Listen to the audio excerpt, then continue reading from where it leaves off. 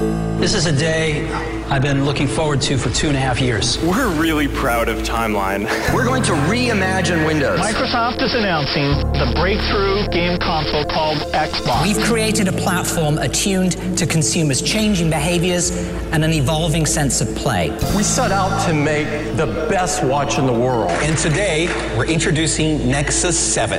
This is it, Xbox One. And we are calling it iPhone. The latest news, the newest products, the biggest names. Welcome to Your Tech Report. Online at YourTechReport.com. Join Mitchell Whitfield and Mark Aflalo for the next hour of Your Tech Report. Yes, it is another edition of Your Tech Report. Mark Aflalo, Mitchell Whitfield with you. I'm in Montreal. He is in Los Angeles. On Twitter, it is at Your Tech Report. Facebook.com/Your Tech Report. Our email address is contact@YourTechReport.com. Mitchell, there's a quote in the beginning of our show open that says, "We set out to make the greatest watch ever, and this weekend is the weekend that people will be unboxing those Apple Watches, and we'll make that decision whether or not they've made the greatest watch ever." You know, I don't mean to be selfish. And by the way, hi, Mark. We miss you here already in Los Angeles. I think you should be here all the time, but that's just me being selfish. I'm working on moving there, but I don't possibly think I can make enough money ever to be able to afford to live in even a cardboard box in Los Angeles. That's so funny, because I was going to ask you to send me money so I could continue to live in my cardboard box here. But listen, I digress. So I'm being a little bit of a selfish boy. Yes, I want my Mark back in my home state, the state that I live in now. But also, I'm being selfish boy because while everyone is celebrating the release of the Apple Watch, I just always look down to my empty wrist and am reminded of what I am not getting and what I did not get on launch day. So it's a little bit frustrating for me, but for all of you who have unboxed, and I'm very, well, I can't say I'm very happy. I'm pretty happy for you, yet I bring it back to myself. I'm a little upset, a little bit. Mitchell, as of yet, I haven't received my Apple Watch either, okay? So we're kind of in the same boat, but mine will at least be delivered, and they are promising that there are shipments that are going to be delivered ahead of time, so don't worry. I think the demand is obviously settling down a bit, but also that supply is ramping up. So happy Apple Watch weekend right here on Your Tech Report. Wherever from everybody. You are. They did do their official iFixit teardown of the Apple Watch this past Friday, and what we're finding out, some new things such as how big the battery is, and it's a 205 milliamp battery in that Apple Watch, which will give you about the runtime that you're expecting. We could talk a little bit. I mean, this is the news segment we're segueing into, so we could talk a little bit more about Apple Watch. Yes, we have time to do this, don't we? Okay, so and just so you know, the breakdown that you're talking about, the teardown with that battery, that was the 38 millimeter version. Now they've always been talking about how the numbers that they gave us, that 18-hour quote for battery life, which people say is they sort of lowballed it because it does give a little more battery life than that. But those numbers are based on the smaller 38 millimeter model that Mark just quoted. The larger 42 millimeter watch, they haven't given us numbers on that, but they did say it is a larger battery. It will work for longer periods of time. Yeah. So that's another thing to think about if you're sort of vacillating between, if it's not just a look thing, but 38, 42 price point looks better battery life on the bigger watch. Listen, and if you want to think about things in comparison, you can look at things like the LG G Watch, which has a 410 milliamp battery, or even the Moto 360, which has a smaller battery, 320 milliamp, but lasts different sizes, different lengths of time. But again, software also dictates, and usage will always dictate how long that battery will run you. Not just that, but you can also use your, you could sort of use your iPhone as a barometer here, Mark, because listen, I've always said I was very pleased with both the iPhone 6 and 6 Plus battery life, and that's been a combination of battery technology and software tweaks to make that battery life better in the iPhone. However, if you're a person that is really into social networking, if you're constantly getting updates from your Instagram/Facebook/Twitter account, your battery life on your iPhone is going to be a lot worse than people that are not tied into social networking, that are constantly getting these notifications. And I can tell you right now, Mark, it's the same thing for the Apple Watch. If you're a person that is going to want to constantly use your Apple Watch to see all the people that have retweeted or favorited your tweets that are posting on Instagram, you will get shorter battery life than other people that don't. So please keep this in mind. It's not the watch, it's the way that you're using it. And this is one of those things as to why these watches don't necessarily have their own connectivity, because battery life, battery life is something that's always evolving. moving. It's like memory and storage. It becomes cheaper over time, becomes smaller over time. But, we are dealing with things like this. And I want to talk about the Samsung line of watches because there's an announcement from Samsung that they are going to be releasing their first round watch. It's going to be part of their Gear lineup. That's coming towards the latter part of this year, which is interesting. And they're going to be releasing an SDK prior to that. But let's rewind a bit to the Samsung Gear watch that exists now with Android Wear on it. There's a lot of rumors about real iPhone support. We're talking about not just pairing it Bluetooth and getting what you can, but real, like an iPhone app that will send things to your Gear 2 watch. And for people that don't know, we heard this announcement that the entire platform was getting this update. And in fact, the platform has been updated, Mark. Your Gear Watch will now have features that are similar to some of the new features that we're seeing in Apple Watch. So it's a little bit of a take that, Apple, where you can actually do drawings with your fingertip on the watch, very similar to what you can do on Apple Watch. Keep on wanting to say iWatch. So that update has come. But like Mark is saying, the other update that has been teased is the fact that that Google is hard at work and soon to release. In fact, they say it's ready. It's just pending approval. The ability to let you use your Gear Watch or any of the Android Wear watches with your iPhone. We talked about this on a previous show, I believe, 2 weeks ago. We haven't seen the update, Mark, because I do have the Gear Watch here ready to go. It has received one update, but it has not received the ability to be compatible with the iPhone yet. We hear it's imminent. It's just it should be days away, but it's not here quite yet. They're even announcing some features such as Google Now is going to support note dictation on Android Wear. So all of these features obviously intended to catch up with competitors, and that is to be expected. And this is why competition is something that is healthy and we strongly encourage. Yes, we do. We strongly encourage it very much. But we also want to make sure that in the end, the consumer is always the winner when there's competition among different tech giants. Mark, I just want to skip right back, and then we'll move on from Apple Watch. I don't want it to be, your Apple report. We'd have to change the name and all of our branding. Yeah, it's too much. But, we heard Apple seemed to be vacillating. They seemed to be going back and forth about exactly how this watch was going to be sold. We heard that it's not going to be in store. Then we heard Apple say, well, that's for right now. We reserve the right to change our minds should things change on our end. Right. Exactly. Yeah. And what happened? We now know that on launch day, this past Friday, it was, in fact, released not in Apple stores. Apple stuck to their guns on that. But third-party high-end stores all over the world. I know there's one store in Los Angeles that was selling the watch in store on launch day, and certain boutique stores all over the world. Lines were incredible, but again, the messaging to the consumer, there were still lines in some Australian stores at Apple stores around the block, and the employees kept on having to come out and say, "Please don't wait because we're not selling it in stores. You have to go to a separate boutique." So it is still confusing. I think Apple still hasn't found the sweet spot as to what they want to do long term and how they're communicating with the end user. So little bumps there, little growing pains, but don't worry, it'll get worked out soon. Well, let's briefly talk about Comcast and Time Warner. This has been a while that they've been talking about this acquisition. Comcast wants to obviously buy Time Warner. They announced their intention to acquire the company for $45 billion. A lot of speculation, a lot of concerns about competition in the Competition Bureau and competition in the cable business is what is really looks like they're going to be backing off on this bid because we're hearing rumors that the government is going to reject this merger. How big is a deal like this in your country, Mitchell? Oh, this is a huge deal, but this starts to get into the, years ago there were monopoly laws that were put in place to prevent one company from becoming too powerful and not giving people a choice, not giving consumers not just a choice, but a reasonable choice to have the service and the price points they want. And this goes back, Mark, to what we just talked about, competition being so important. Yeah. Competition is important because when giants like this merge together, it really, the balance of power goes from the consumer in terms of making their choice, having appropriate choices at appropriate price points. The balance goes in favor of the company. Now that if you were to have these two giants, I mean, we're talking Comcast and Time Warner, two of the biggest players on the provider end and television, streaming. I mean, it's a huge deal in this country. And I'm telling you, it might not be the worst thing in the world for this not to happen because although, yes, there is upside, there is plenty of upside to having this sort of merger happen. Again, though, on the downside for the consumer, and that's a point of view I'm looking at from right now, Mark. Will the consumer still have all the choices they want from two giant competing companies going, well, our service is better, we'll lower the price. We'll give you these packages, we'll lower the price even more.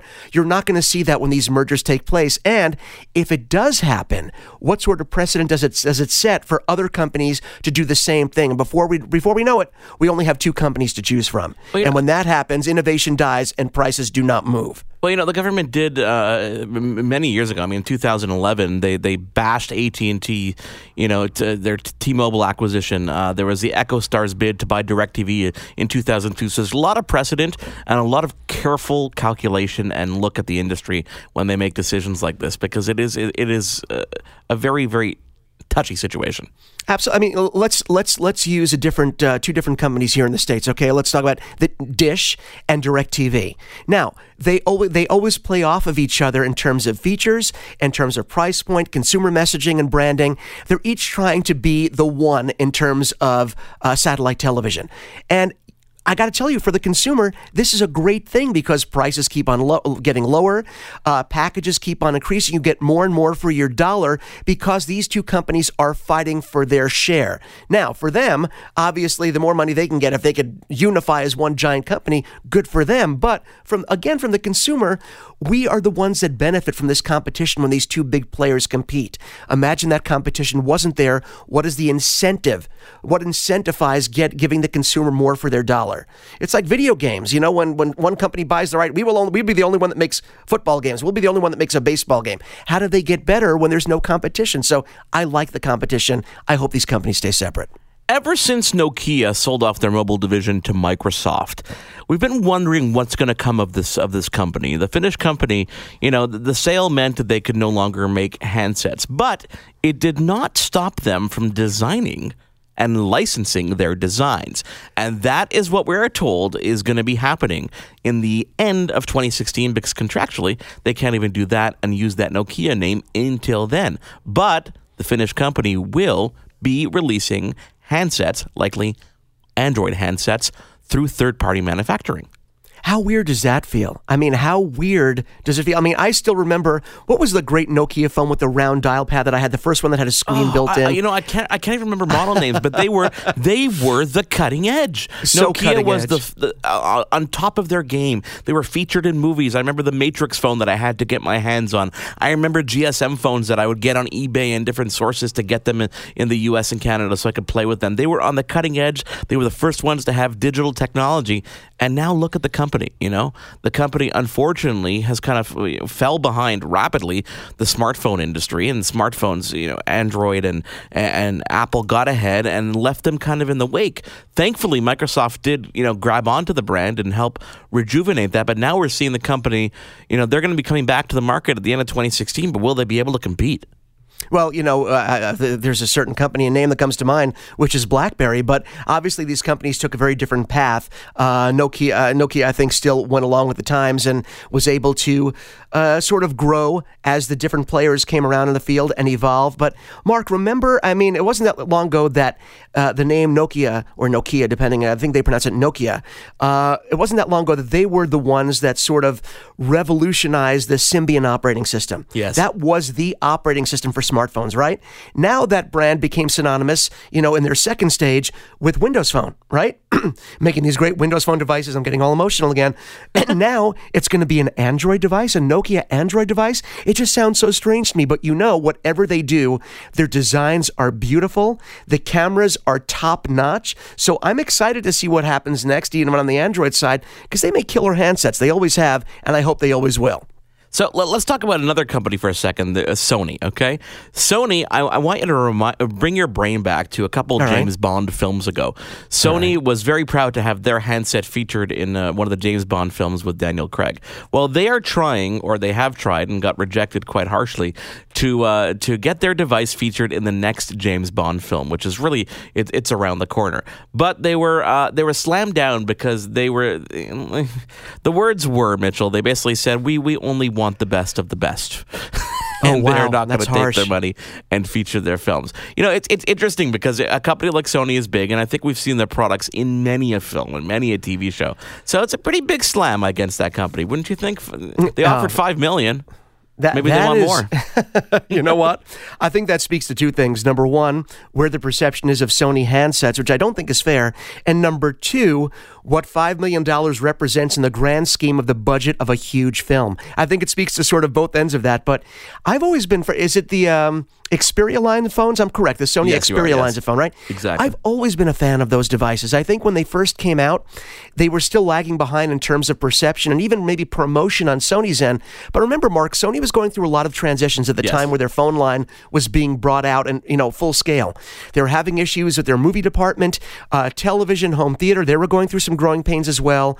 And all the divisions of Sony were not really one cohesive unit. So you had all these little pieces trying to dish out information to the consumer. Again, messaging to the consumer.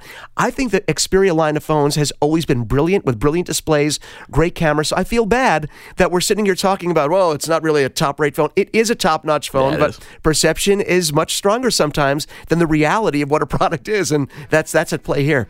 One thing to note is that the information it came out of that big Sony leak. It was one of those emails where they kind of responded. Yeah, it was great. So we don't know the conclusion. So we may see the November 6th launch of Spectre, which is the next Daniel Craig version of the James Bond movie, will be out. And we will see maybe they made good. Maybe they offer them a bit more money. We'll see that. It's like, how badly do you want this? Yeah, how badly? Maybe two $5 million payments to equal $10 million? Yes. Who knows? It is Your Tech Report. I'm Mark Aflalo in Montreal. He's Mitchell Whitfield in Los Angeles. We've got more news coming up, and we've got a really cool interview around the corner. Tico 3D. That's all I'm going to tell you about. Google it now. Tico 3D. If you want to get into 3D printing, you'll want to listen to much more. Plus, we've got a giveaway coming up next week. We'll tell you all about that towards the end of the show when Your Tech Report continues. Your Tech Report will be right back.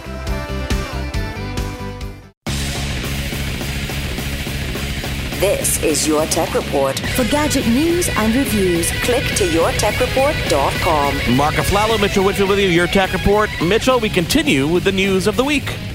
This piece of news is going to be part news and part plea. This plea, let's start out with the plea part of it, okay? Let's start off with My that. plea is to the folks at 2K. Now, 2K is responsible for some fantastic video games, both on console, PC, and, of course, on our mobile devices. This plea goes out to the folks at 2K because they're putting out so many fantastic mobile games. To say that my son Ryan and myself have become obsessed with them and maybe spent a little bit of coin on them as well and gotten myself in trouble, they already have so many fantastic games out on the mobile side. They have the WWE, was it the Supercards, which I spend a ridiculous amount of time and, as I said, money on. So WWE Supercard is already out, has been for a while for iOS. Then, of course, there's Immortals, a great fighting game that they have using their roster of superstars in different sort of, combative themes. Really, really cool fighting game.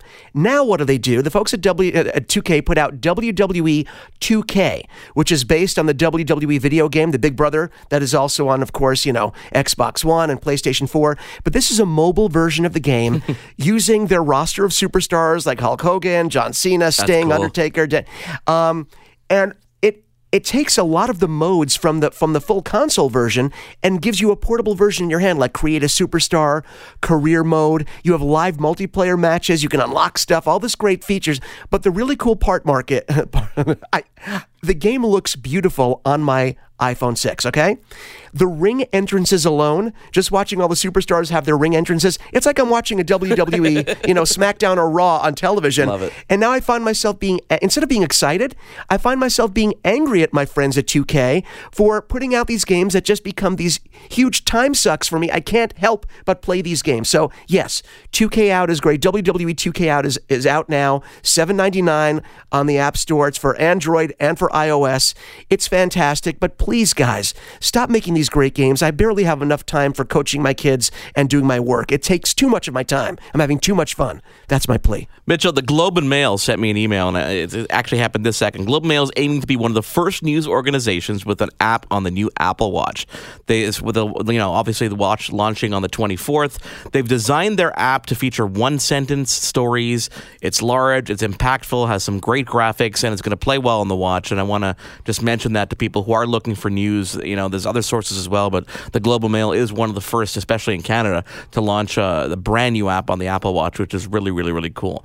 Microsoft has a couple of announcements that I wanted to touch on. The first one was they're really targeting educational institutions. They have launched an education-only version of their new Surface, the Surface 3. It features 32 gigs of storage, 2 gigs of RAM. It's going to be available including the type cover. I can't remember what type touch cover, as well as the stylus for 10% off the actual retail price. This is only available to educational institutions. Now think about it. The entry-level one for consumers is $499. So this one's going to go to educational institutions for less than $399. They're really making a target at this sector, and I think they're going to do a really good job at it. And don't forget, this version still runs Windows 8.1. It's compatible with Windows 10, so you're getting all the benefits, and you're going to be able to get it at starting May 5th to people who have an education discount.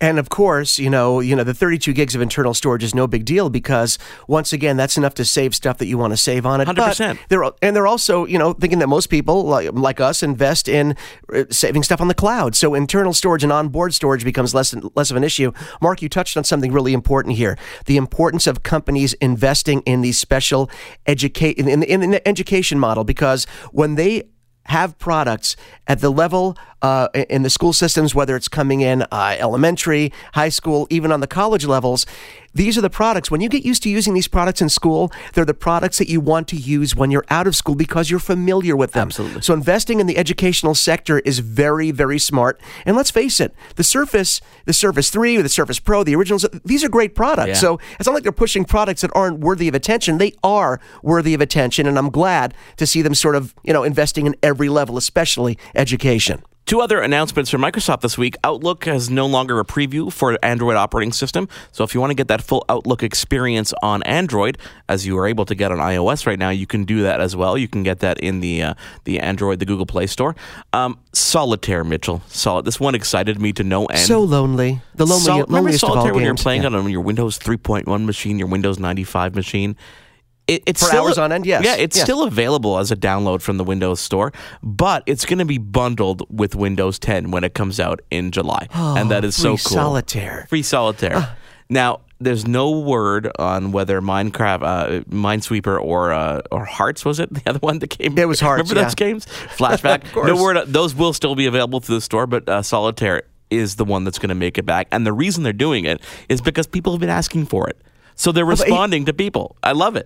I love that. And it's really, it's kind of nostalgic. It's kind of like the start button. It's like, this is what people are used to. One of the great things about booting up a Windows PC, when you went into that games folder, had a dedicated games folder, and you always knew, when you bought a, retail PC, there'd be a great Solitaire game. And like you said, Minesweeper. So it brings back great memories. And who hasn't killed like 2 hours just sitting there mindlessly playing Solitaire until your eyes started bleeding? So yeah, I think that's great.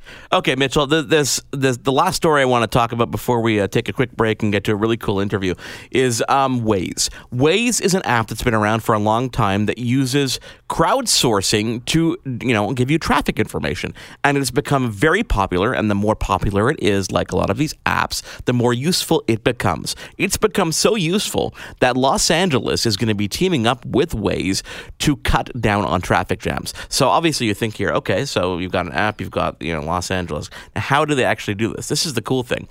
As they get information, real-time information, they're going to push that off to the city so they can react quicker to traffic jams and accidents and get those cleared up quick. But at the same time, they're going to get all that information out to the user base so people can avoid it, thus reducing traffic jams. I think this is brilliant, and I think they should be doing this in every city. Oh, absolutely. Living in Los Angeles and knowing what a horrible traffic problem they have, this is a huge thing. And Mark, it sort of shows you the new model for the next generation of tech and vehicles.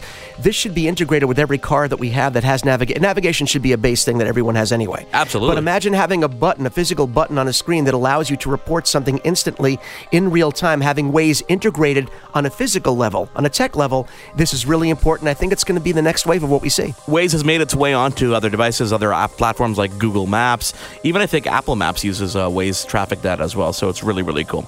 It is your Tech Report. I am Mark Aflalo. He is Mitchell Whitfield. We've got more show lined up. We're going to go hands-on with a very cool golf simulator and a hard drive, thanks to our friends at Western Digital. But before that, we're going to speak to a young inventor based here in Canada. They have a Kickstarter campaign that wanted $100,000. They got, $2.5 million. Your Tech Report will be right back.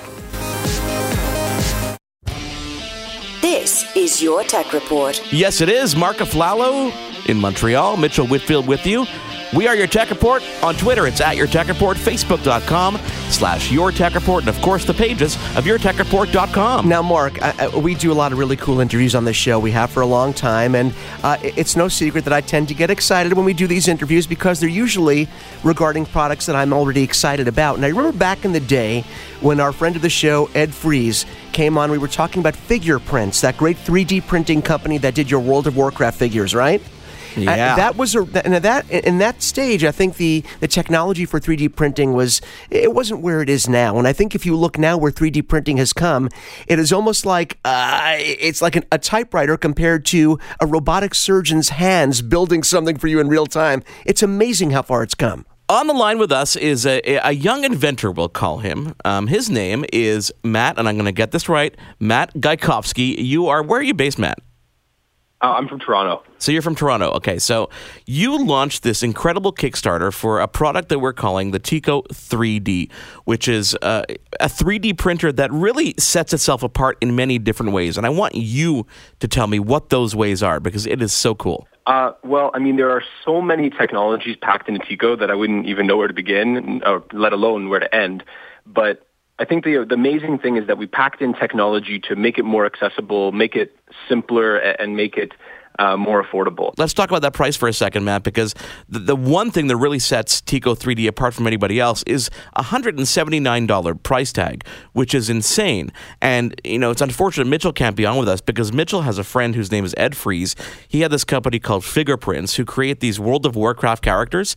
And these printers, if you think back, were like these giant tabletop machines with a print head that moves back and forth in many different directions. But that's exactly what you're solving. You're solving the issue of these mechanical things constantly falling apart. And you do that in Tico 3D in a very unique way. Sure, and we do that with new technologies where we're able to use novel materials and new design ideas that allow us to make it smaller, more compact, more efficient. I mean, just look at what your cell phone was like back in the 90s. I mean, everything is getting smaller, and your printer should follow the same rule without losing capability. Now, the design of Tico 3D, it's unibody, and that's what really sets it apart, isn't it? That is the core technology there, yes. It's made of one piece. So can you describe what creating a unibody design, what does it take out of the equation from traditional 3D printers that makes it better? Sure. Well, so many 3D printers have since forever been made of a multi-piece frame that has to be fastened together from these bulky beams that are heavy. And in the fastening process, there's so many ways you can misalign them. And during shipping, they can become misaligned. And we've seen some new printers hit the market that are kind of dressed up versions of that, but it's still fundamentally the same thing. And we knew that we had to drop that. We had to make something that was simpler, that was one piece. And I mean, we see that in race cars, we see that in modern laptops and things like that. We see unibody construction, and we had to do it. And it took us a long time to figure it out. But once we did, I mean, all the calibration problems, all the misalignments, the weight, the bulk, everything, it just disappeared. All those problems, gone. Now, are we restricted to any specific, can we not print things that are certain sizes because of it? Well, I mean, the technology is somewhat scalable, but we don't anticipate making a giant version of it in the future, although we've had the request. But the cool thing is that with Tico, you can print objects that are much larger than you would be able to print in an otherwise similar size printer. Because that chassis is so thin, there's no real thick, beamy, bulkiness to it. Tico can print large objects for its size. But as far as making it gigantic, that's probably not going to happen anytime soon. Now, let's talk about the Kickstarter campaign for a second, because you launched a campaign just about a month ago, and you were asking for $100,000. Now, we hear about all these campaigns, people asking for relatively small amounts of money. That's not a small amount of money, and getting blown away by the response. Right now, and this interview is pre-recorded, you're at just about $2.5 million in funding. Did you expect that? Well, Sharon's our business analyst, and she did a lot of market research beforehand. So I'll admit that we were carefully optimistic, but there's so many factors. I mean, especially when we first launched, our biggest barrier was the skepticism. I mean, people, if we set a high price point, nobody would care. It might not be a big deal. If we set a low price point, everyone would think we're a scam, and that's kind of how things started off. It was a little bit scary. So we weren't sure what was going to happen. But we have this saying that we say, hope for the best, but plan for the worst. Yeah, of course. So we actually had scenarios planned out for every possible eventuality. So I don't want to say that we expected it. We certainly were at the mercy of the people on this one, but we were carefully optimistic. Now, when you saw it grow to this insane amount, does it scare you at all? Does it scare you? Like, can you meet the demand? Will you be able to fund it, or is it something that, again, you plan for? Well, delivering the printers isn't any more complicated for a larger order. Our manufacturers who are handling this, I mean, we're like probably the one Kickstarter company that doesn't want to start up its own manufacturing facility. Which is smart. We're just going with experienced manufacturers while we focus on the R&D. So delivering a large order shouldn't be a problem. It's just all the research and development that goes into perfecting it beforehand. That's the tricky part. And really, having a bigger campaign allows us to, let's say, have a larger team, to have a more complex endurance testing program. So really, all of this is actually improving our campaign. It's improving our odds of delivering a high-quality product on the first in the first batch. When do you expect to be shipping the first devices out to Kickstarter backers? November. That's our first batch, and now we've got, I think we're rolling into around close to April now for our latest batches. So we're taking it slow. We can produce these things pretty quickly, but we don't want to overpromise, underdeliver. We're taking it slow and making sure that everyone gets a printer that was built with care and inspected and works well upon delivery. Listen, some of the biggest companies in the world, do take that same approach, which is making sure the product is perfect before it is released and it is in the market. When you, once you obviously satisfy your backers, is the price point going to remain the same for people who are just casual consumers buying it? We really hope we can keep it the same. It's going to depend on a lot of things. Of course, in a Kickstarter campaign, you get sales much quicker than you do on just a website or something. Yeah, of course. But, of course, we're working towards bringing these to retail, to institutions. And so there's a lot of factors that are going to come into play with this. But we think that looking at our business model, looking at our cost structure, it's quite feasible that these will be in retail stores for under $200. And that's really our mission, to keep 3D printing accessible. This isn't like a Kickstarter cash grab. This is a bigger thing than that. We want this to be, at the end of the day, we want our printer to be cheaper than some textbooks.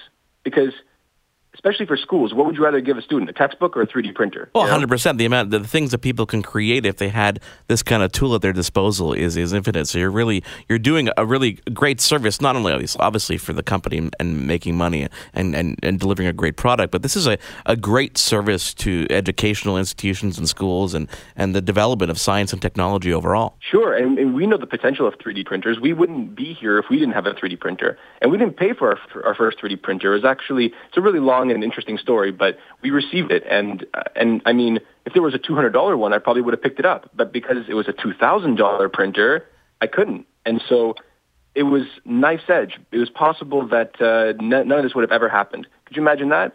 So imagine how many other inventions are out there that we can make possible by giving people that tool so they can create it. Well, and do me a favor, talk about some of those thoughts, because obviously having created this printer and all the stories we see about people printing replacement body parts, limbs, things that really help other sectors, are there limitations to what you think you can do with 3D printing? Not that long ago, people didn't realize what a computer could be used for. Some people thought it was a useless toy to have on your desktop, and look at where we are now.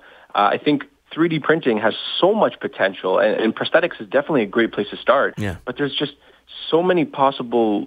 I can't even begin to imagine all the ways that it can be used. Of course, I have some of my favorites, right? Yeah. But so many ways, and I think a lot of it is going to depend on the technologies. Right now, we have these FDM printers. There's a few other technologies out there for 3D printing, but a lot of them are limited to either super expensive machines that can do something like metals, but they're dangerous as well, or cheap little machines that can do plastic. And you got to start somewhere, but we envision the technology growing, materials expanding, and that's what's really going to unlock doors where just about anything can be 3D printed. And really amazing things are going to result from that. So where can people find out more? Obviously, there's the Kickstarter campaign on for just a couple more days, but the website is tico3d.com? It is. Although the website just points you right back at the Kickstarter campaign. All the information is there. We don't want to disperse it throughout the internet. We really want it to be in one place. I mean, every single thing about the Tico experience is supposed to be easy, streamlined, simple, efficient. That's just how we do things. Yeah, the some features that I wanted to mention about the Tico as well. I mean, wireless connectivity, cloud connectivity. These are all features that you wouldn't expect from a product like this, and that are really limited on the market today. So you guys have done a really good job, not only with the concept, but the design is spectacular, and the features you've built in are exactly what consumers want and don't even realize they want. Sure. I mean, Mark, we never even for a second thought of ourselves as making a cheap 3D printer. We want it to be accessible, inexpensive, affordable, those kind of words, not cheap. Since day one, we wanted to make not the lowest cost 3D printer in an existing kind of consumer class, but rather we want to be the most expensive 3D printer in a whole new class that no one's ever even knew existed. And really, so we packed a lot of tech into Tico, and someday someone will probably undercut us, but that won't be a problem because we're focused on new technologies, on great user experience. We really want this to be the best printer, not just the one that everyone can get. Well, I encourage our listeners to check out Tico3D.com. I'm going to head over there right now and become one of those backers. And I really want to thank you, Matt, for taking the time to join us this week. That's amazing. Thanks, Mark. Thank you for your support, and thanks for having me on air. When we come back on Your Tech Report, it's with Mark Aflalo and Mitchell Whitfield. That's us. We're going to go hands-on with a golf simulator and a hard drive made especially for the Xbox One. Oh, yeah. That and more when we come back on Your Tech Report. Your Tech Report will be right back. For gadget news and reviews, click to YourTechReport.com. Welcome back to Your Tech Report. Or you can find us on Twitter. It is at Your Tech Report. Or how about Facebook.com/Your Tech Report? What about our email address? Well, I've got one for you as well. It's contact@YourTechReport.com. I am Mark Aflalo in Montreal, Canada. He is Mitchell Whitfield in Los Angeles, California. Mitchell, when I was there just last week, because I was in California visiting you, I miss you already, by the way. I know, me too. It's terrible. You gave me a handful of fun gadgets that people sent to you instead of me, because sometimes it's easier to ship to the States, so I understand. And one of these gadgets was called VERT, V-E-R-T, and we spoke to the creators back right after CES, I remember. And what this does is it measures your vertical distance, your jump, really. And it works with an app and works with your smart device. But you got to play with something that does way more than just measuring your vertical distance. It does way more for the game of golf, doesn't it? Yes, this is a golf-specific product. It's actually a golf simulator/learning tool. It's incredible. It's called Optishot 2. Now, let me explain what this does, okay? I'm so excited. I'm getting emotional in my voice. It's okay. Imagine a device that you could fit in a backpack, a briefcase, about 1 foot by 1 foot, maybe a little longer, not that much larger, but it can fit in any bag, any travel bag. You put it on the ground. It has synthetic turf on it. It has an adjustable tee. And basically, you can hit golf balls off of this device, and it will measure. It uses 16 different infrared sensors to measure every aspect of your golf swing. Now, you attach this device to your computer, okay? And I mean, could you imagine, Mark, being able to be in your own home, in the privacy of your own home, using your own golf clubs? You can use regular golf balls if you have, a space for a cage, or these foam golf balls that come included in the package, and it will measure. I can't even tell you. I mean, like I said, head speed, angle. I mean, it's incredible. Okay, let me stop you for a second, because this sounds to me like those golf simulators that I've seen at like Dave & Buster's and even some golf stores have it, where they have a giant projection screen set up that's curved, and you can go in there and it measures everything from your swing. This is for your home. This is for your home, and it has the exact same technology. The way it works is, like I said, it attaches to your computer. It works with either PC or Mac, comes with the software, but then you can also attach that to a big screen television. So while you're standing in your garage, living room, wherever you have the room to play, by the way, they do say you need about 8.5 foot high ceilings at least to accommodate, depending how tall you are, of course, to accommodate for the full swing, because you're taking full swings with your own actual golf clubs. And you can actually play. It comes, I think, with 14 courses included, 14 full golf courses included. Oh, so that's insane. While it's actually measuring everything and giving you feedback in real time about what you need to adjust with your swing, you can also play these rounds of golfs with up to 4 people online, 14 very popular courses. It really is like having your own personal golf pro because Mark, listen, golf is a wonderful game. I think the nice thing for me about golf is I know that I'm not good. So because of that, my expectations are very low, and because of that, I very much enjoy it. And if you enjoy golf, and if you go out golfing at all with friends or on your own, it's very expensive. It's incredibly expensive, not just to go, hit some golf balls, even just at the driving range. But when you start getting, talk about your greens fees, the golf cart rental, 100%. It starts to get. I mean, it can be very cost prohibitive. Well, not only cost prohibitive to play the game, but this also, I'm assuming, obviously gives you all the teaching elements as well. I mean, you've got the pro, you save that amount. You got the golf fees, you save that amount. You don't need a cart to get to your bedroom. That's good. That's right. I mean, to what extent can you use this? I mean, can you set up in your man cave? Can you set up a cage? So you're using real. I guess you can. Why not? You could project it onto any surface, can't you? Absolutely. You can project it you can have it on your big screen. You could project on the wall. I actually doing it on my big screen TV in the living room. I had room to do it. It was pretty incredible. But you could put the full cage. If you've ever gone into a golf store and they have the full cage set up, where this is the same technology. And to give you an idea, okay, what kind of things does it measure in terms of, as a learning tool? Club head speed, which a lot of people want to know how fast they're making contact or what speed they're making contact with the ball. Face angle, swing path, distance traveled, face contact. So not just when you actually make contact with the ball, what angle is the club? I mean, it's incredible. Swing tempo, shot shape, and it's measuring all of these things in real time using Optishot's Optishot 2's onboard sensors, and they make it fun because you can be doing this. You can be actually hitting these balls, and you can take from your initial drive right down to the putt on every hole on every course they include. It comes with the 14 courses. You could then buy additional courses. I was going to ask you about that, yeah. Of course. And I got to tell you, even let's say you don't want to use this in game mode where you can actually golf with your friends, because we all know there are video golf games out there. Of course. Let's say you don't even want to do that, but you can do it. The fact that it allows you to take the learning element and go into a competitive element online with your friends, it really, really works. And yes, it's different, obviously, hitting a foam ball, because you love to hear the contact of hitting a real golf ball. But if you're indoors and if you don't have that cage built in your man cave or wherever you like to play, and you want to actually do it in your living room while watching your big screen TV, using the foam ball is perfect, because foam ball, regular ball, it gives you the same information. It teaches you. It actually makes your game better. Of course, it does make you realize how, if you are like me, how bad your game is to begin with. But when you start making adjustments based on the feedback you're getting from Optishot 2, you really realize how much of a learning tool this is. Now, Mark, price of entry is not cheap. But, let's keep this in perspective. Optishot 2 retails for $499.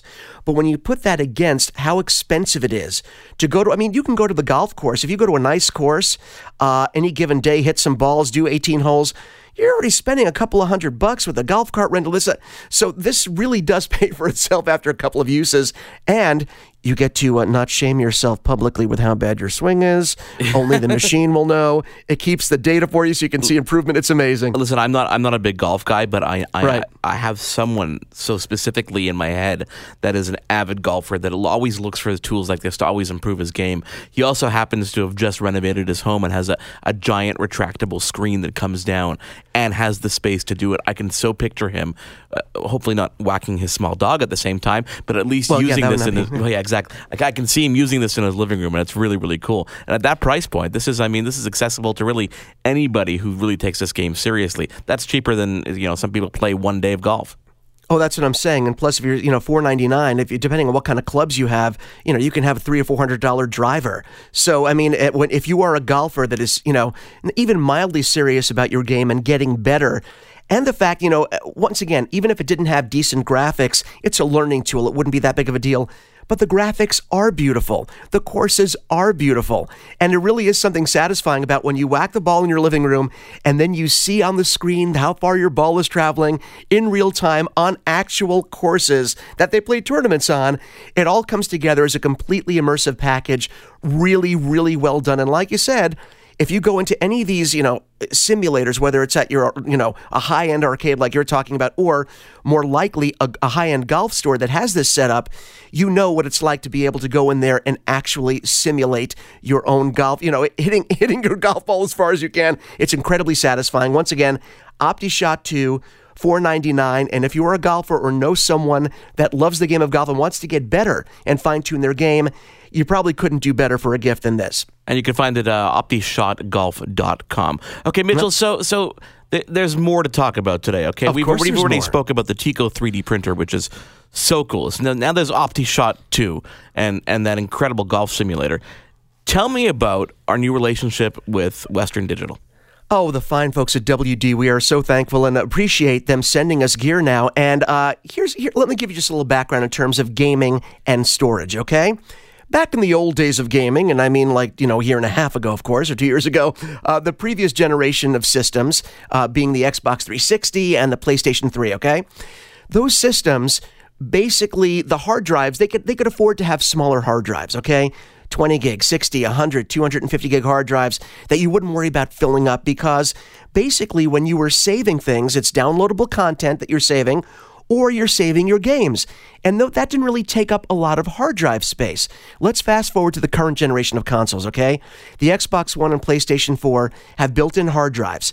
But what you don't realize is you have to, when you load a game these days, Mark, onto your new console, you're loading the entire game onto your console. Not just your saves, not just DLC, you're loading the entire game. Yeah. And they can be upwards of 40 to 50 gigabytes per game, which means those seemingly ample 500 gigabyte storage, units that are inside these systems, they get filled up, 10 games in, that and system hardware, boom, you're done. 10, 11 games, you are done. You need new storage. Now, the Xbox One, the way their architecture is, they will allow you to use external storage, external hard drives. So, the folks at WD sent over this really cool drive, and it's cool for many reasons. It's called the My Passport X.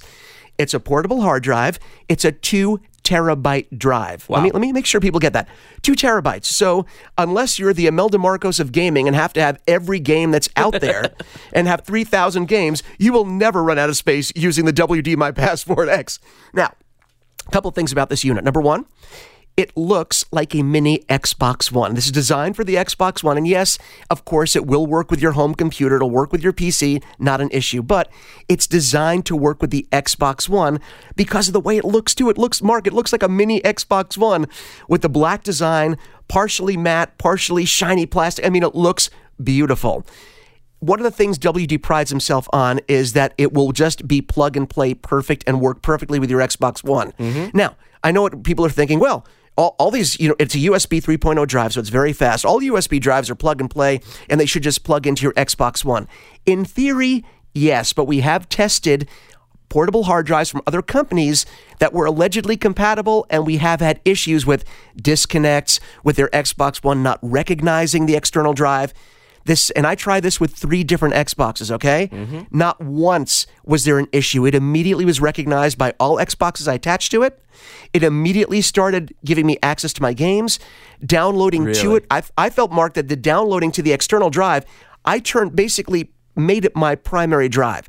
I said, don't worry, forget about the built-in drive on my Xbox One. I want all my new games downloaded right to my, my Passport X.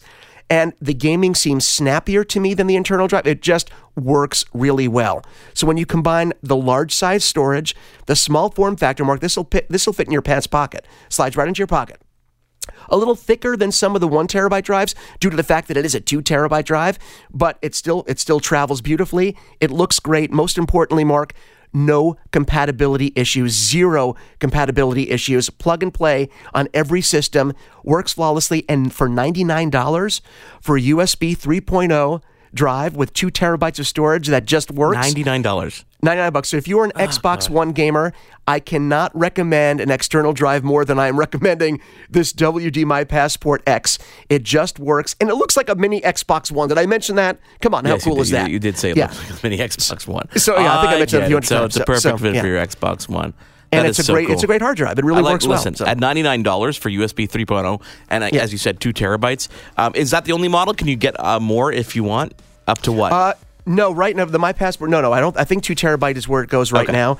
But listen, as our storage needs increase, we know I wouldn't be surprised to see a bigger one. But, 2 terabytes, man, if you can't game with 2 terabytes, you have a little bit of a gaming problem. Mitchell, there's one last thing I wanted to mention before we sign off today. Other than, I want to thank Western Digital for obviously sending us that drive to test and hopefully not send that back. OptiGolf, obviously, you want to find that. It's optigolf.com, and our friends at Tico 3D, which is really cool. But there's one other product that was sent your way that has some special meaning to us. Is a new Panasonic Lumix camera that not only are you going to review next week, but we're going to make it available for a giveaway. Yes, we are. It's that Panasonic has made some great digital cameras over the years. People may not think about Panasonic first when they're thinking digital camera. They really should. The Panasonic Lumix line is absolutely brilliant, and they sent us what I think the king daddy of portable cameras is, small form factors, the GM5. It is a micro four thirds camera with a removable lens. The kit comes with a flash. It comes with the lens. It is absolutely beautiful and a fantastic camera. And it could be yours if you tune into our show next week. Of course, your Tech Report. Isn't that nice how I teased that? Big tease. Yeah, I like that. Mitchell? Yeah. Thank you for a wonderful show. Thank you for being here, as always. If you want to get in on that Panasonic giveaway, tune in next week right here on your Tech Report. And we're going to give you an opportunity to win that camera from Panasonic and, of course, right here. Us, your Tech Report. I am Mark Aflalo. He is Mitchell Whitfield. Thank you again for joining us. We will see you again next week on Your Tech Report. You've been tuned in to Your Tech Report. Join us again next week for another edition. And be sure to follow Your Tech Report online. Email us, contact@yourtechreport.com. Follow us on Twitter @YourTechReport. Like us on Facebook.com/YourTechReport for the latest in breaking tech news and reviews. YourTechReport.com.